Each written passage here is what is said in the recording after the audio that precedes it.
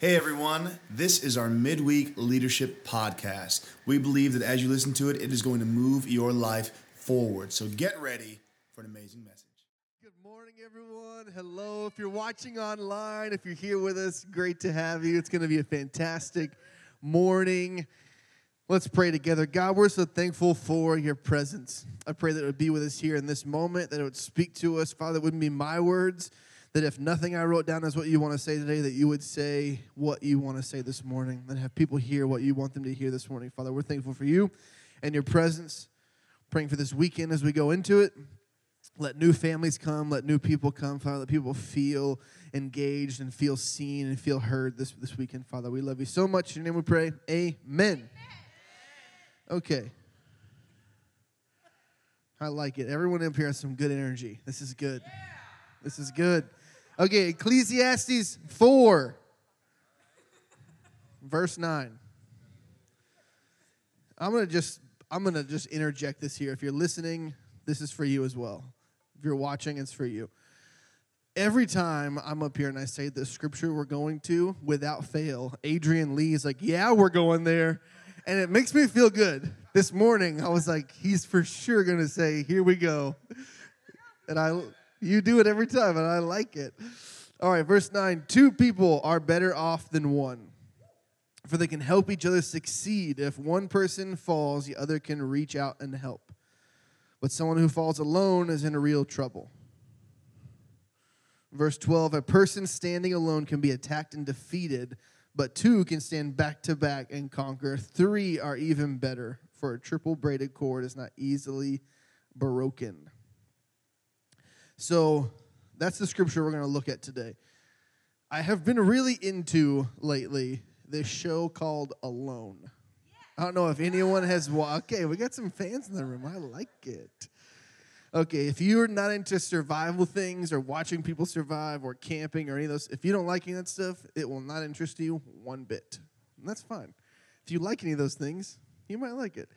But I've been thinking about this and what the process does to people. That's why this scripture is what I want to talk about. And the whole idea we're going to talk about today is you've heard it said a million times in this building probably, is that we're better together. Okay, so one of the great things I love that they talk about the whole time they're on Alone is their calorie intake and their calorie expense. They're like, how many calories a day do I need to take in to just survive? And then the goal for them is to survive 100 days by themselves in whatever wilderness they put them in, basically right before winter happens. It's like mind-boggling, and you're like, this is so cool when I'm watching it. I'm like, I could do this. No, I could not. I know for a fact that I could not do it, okay? Not skill-wise, but we'll get into why I couldn't later. So they're always talking about what they're expending to build a shelter, to do this and to do that. And I was thinking about us in our context of what are we taking in, and not just to lead, but just to be day to day. Are we taking in enough to do that spiritually? I mean, obviously there's some basics, like you need to eat and sleep and do. I'm talking to myself here. You need to eat and work through lunch all the time. And I get home, I'm like, what's wrong with me? I'm like, oh yeah, you haven't eaten today, so you should probably do that. And then what are we spending our time on? So the expense, and not just your task time, but people time. Are you? And I'm guilty of this. I'm just going to tell it myself. I don't share a post as much as I should online, Facebook posts, these things. But are all of us, when I do share them, am I sharing it specifically to a person, or just hitting the share to check the box? Or inviting someone to actually invite them? Or am I like, well, I share it every week and just nothing happens? Like, well, have I myself prayed and thought, this is the family I want to come with me, and send it directly to them, or call or text or whatever it is? Like, am I doing it on purpose, or am I doing it just to check the box? And you can tell, it's funny, the people on this show that are there, You can tell sometimes when someone builds a shelter just so that they can say they built the shelter. But I'm like, dude, you didn't build that on purpose. Like, the first storm that blows in, you are toast.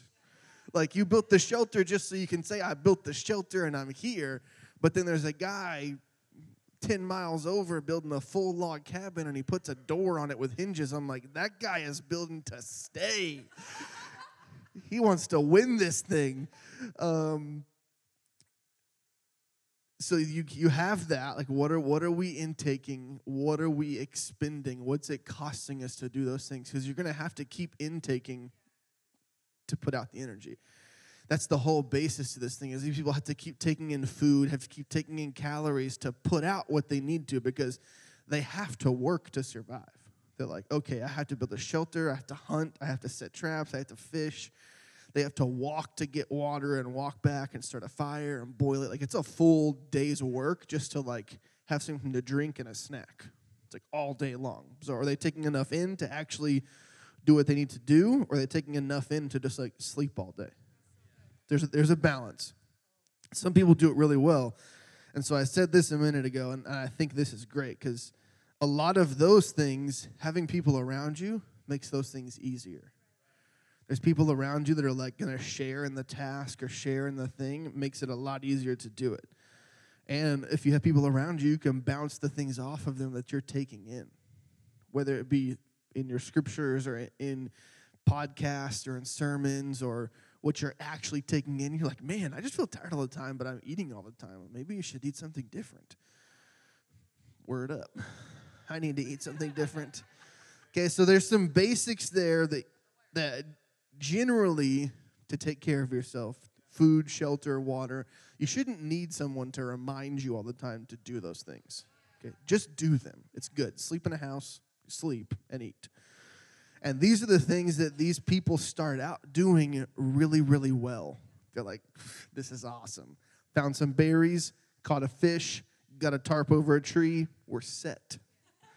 And then the first night happens and a bear walks through, and they're like, then they don't sleep. So now the thing starts degrading them. The process does.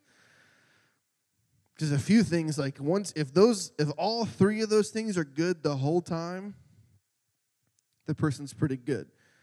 But it's when the mind and the spirit get taken over that this thing, it's really interesting to watch. And it's like, that's why I think this is why I'm so like just stuck on this show, because it's really interesting for me to watch the unravel that happens. So people get in there, and it's what did I write?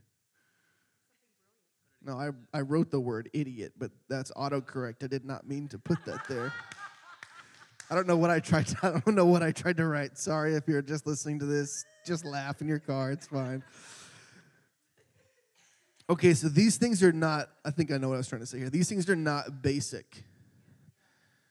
But they're also not like out in front. They're kind of sneaky.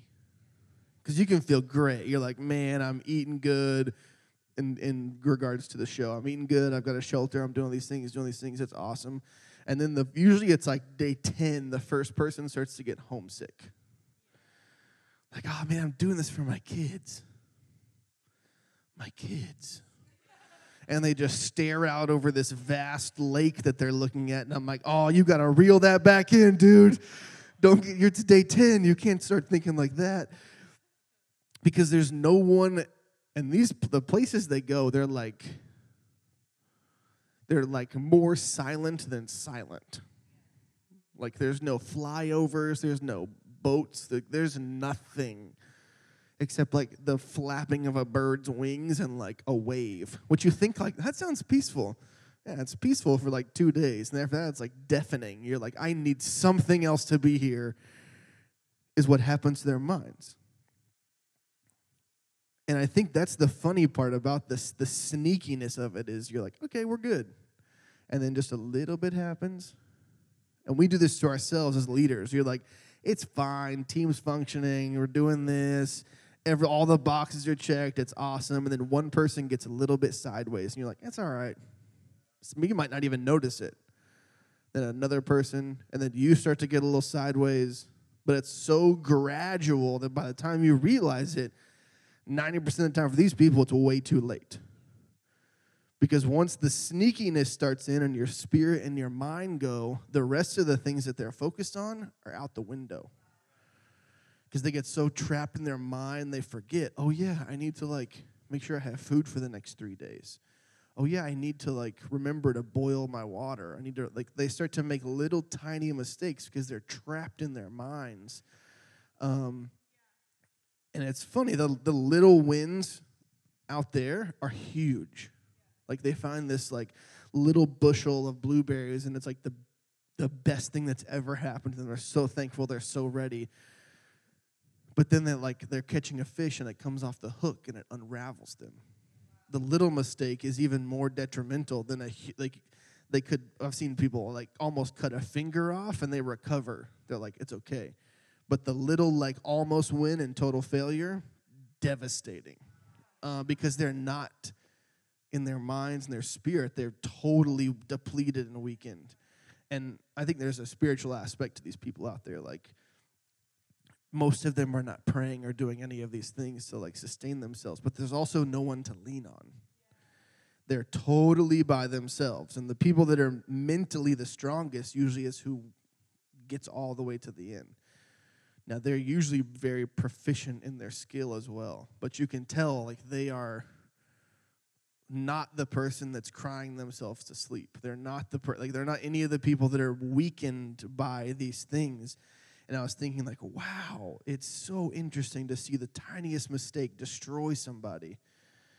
And I think we as leaders, sometimes this happens to us. We'll ignore what's happening internally, what's happening around us. We'll ignore all these things until someone's responds spicy to a text. And then we're undone. We're dude, I can't lead this team. I don't want to be here anymore. No one likes me. I'm just out. I can't do this thing anymore. But it's the fish came off the hook. Just throw it back out there and catch him. It's not that big a deal. The people will end their day right there, mid-afternoon, give up, throw it on the beach, go back and take a nap because they're so sad. I'm thinking about all these things and I'm wow, we say we're better together. Obviously, the Bible tells you that verbatim, 2 people's better than 1. 3's even better. You're better at being attacked. If you fall down, someone picks you up. But even for us, I'm thinking about the drive-in series and inviting people and bringing families with us. The families that we know need other families around them. Straight up in Scripture, it's proven. But then you watch these other things in our world, and it's wow, the aloneness and the isolation for a little bit. For these people, the first 14 days, they're totally fine. They're dude, I got this. Have a few good wins. We're great. Day 21 rolls around. They're I don't know if I can make it. I'm dude, you've actually got 80 more days that you need to last if you want to actually win this. For them, it's a winning, but I'm it's also surviving. You people can get injured out there. So we are better together. And I think that is the key with this is what are we taking in, what are we expending, but also who around you is helping point you in those directions. Because all this, these people will actually become friends with their camera. They're having what do you think? You think it's a good idea? I do too. And they go do their they have to make up something to have a conversation. We don't have to make up anything. There's people everywhere. Just ask somebody. Hey, I've been thinking this. What does it sound like? And that person can tell you it's great. Or, wow, that is crazy. Let's start over one more time. We all need those people. I need those people. I've said to more than one person, this is kind of what I'm feeling. And they've said, that is not a good thing to think or feel. We're going to go backwards. And I'm thank you.